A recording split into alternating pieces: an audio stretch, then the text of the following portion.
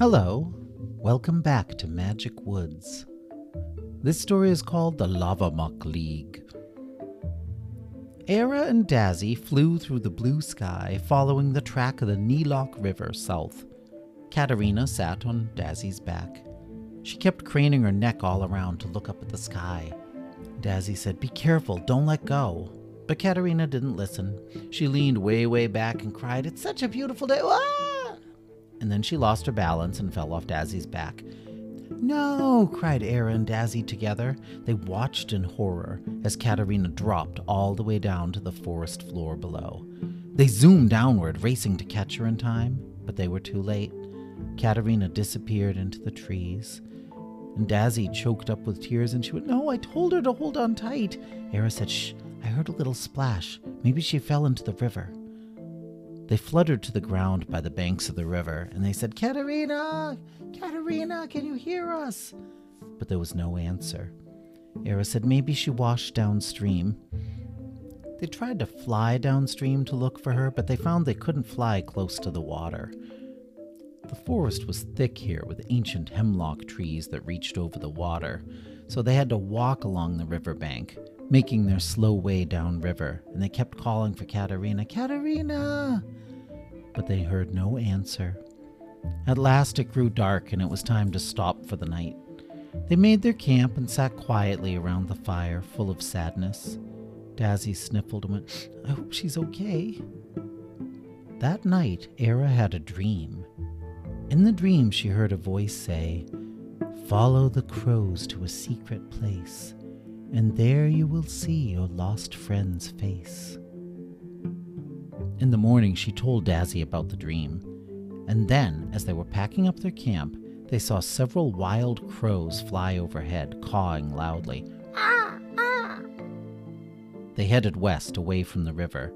Era said, "Should we follow them?" Dazzy said, "Yes." So they left the river behind and followed the crows through the air. The wild birds, so much larger than Era, stopped in a barren field full of stones and stunted plants. In the center of the field stood a large stone and a black leafless tree. On the edges of the field were some bright orange flowers, a kind of weed that Era knew about called fireflower weeds.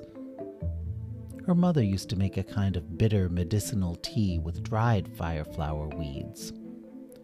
The crows rested in the tree, and Dazzy and Era sat down on the big stone.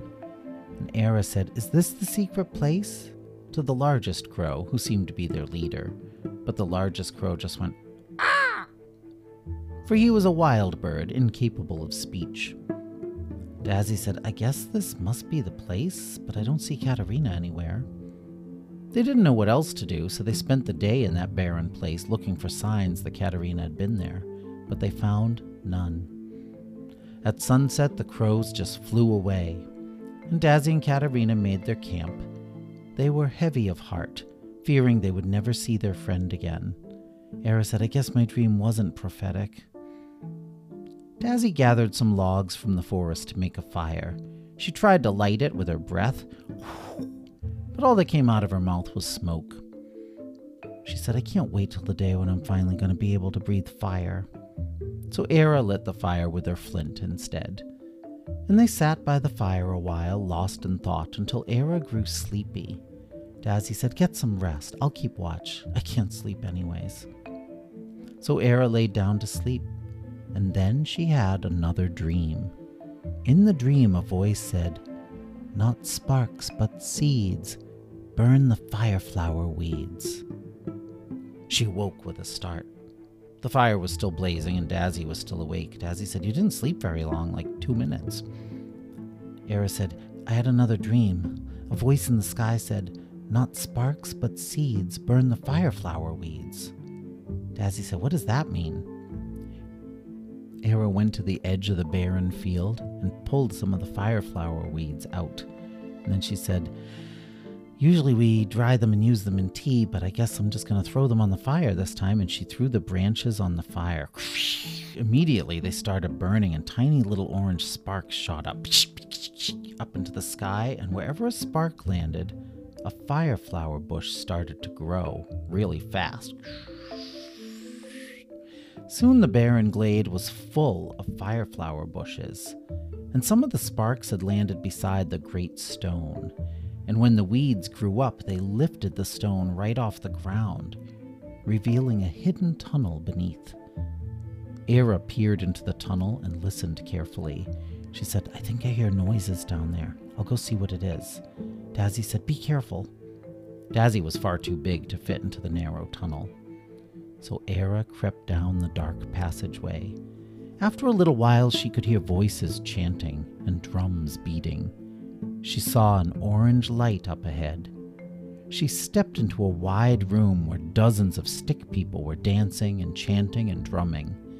But it didn't seem like a nice celebration. Their words were harsh and their faces grim. Then she saw what was in the center of the room, Katerina, sitting on a throne of stone. Era rushed forward and crouched down behind the throne, hiding, and she said, "Katerina, it's me, Era."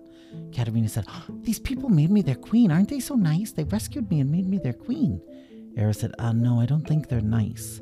Katerina said, "Yes, they are. They fished me out of the river and saved my life. Then they fed me and brought me here. They said I'm special." Era said, "I think these are hemlock tree stick people who fell under the evil influence of Lavamok." Katerina said, "Yeah, they said something about Lavamok. They call themselves the Lavamok League." A stick soldier heard Katerina talking and glanced in her direction. His face was grim and his spear was sharp. Katerina waved to him. "Hello, I'm just talking to myself. There's nobody hiding behind my throne. What's your name?" The soldier stared at her a moment longer, then turned his head to face the leader of the sticks, who was about to give a speech. Era said, "They're evil." Katerina said, "But they gave me food and said I'm special."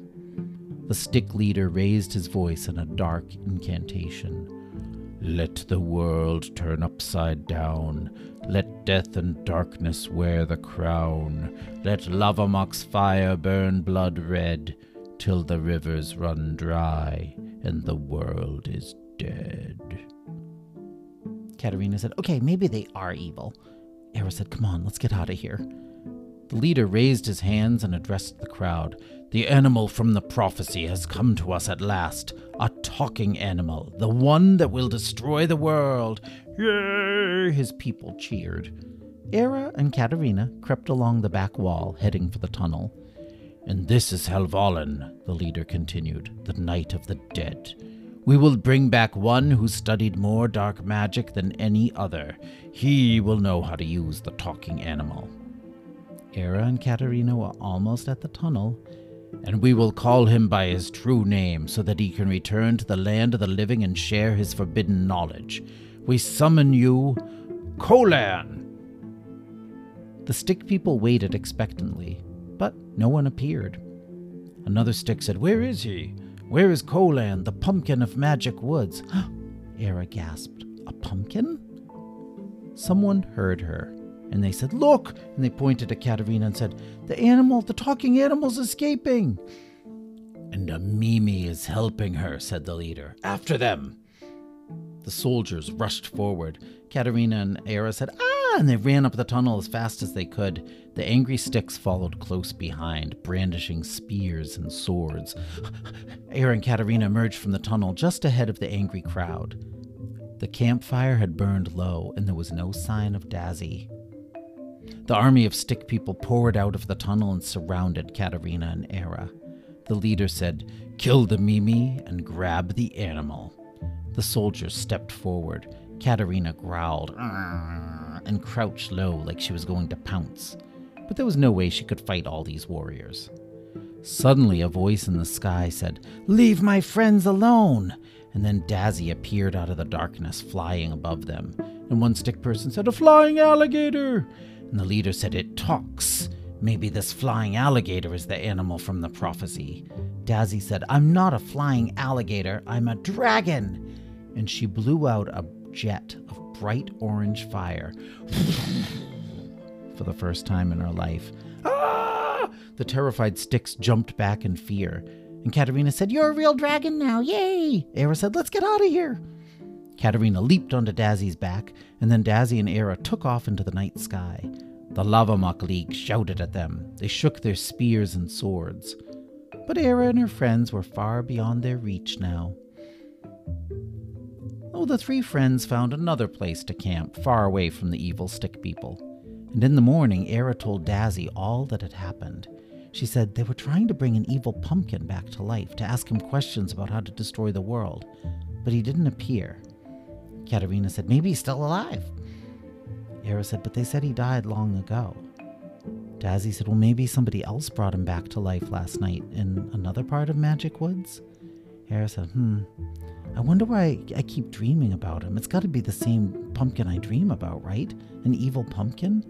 But what could an evil pumpkin have to do with my parents? Katerina said, I don't know, obviously. Dazzy said, obviously. Katerina said, so where are we going next? Dazzy said, the Tower of Tuluma, remember? And Katerina said, yeah, Tower of Tuna, let's go, yummy. Well, that's the end of the Lavamock League. The next story is called The Missing Tower. Goodbye.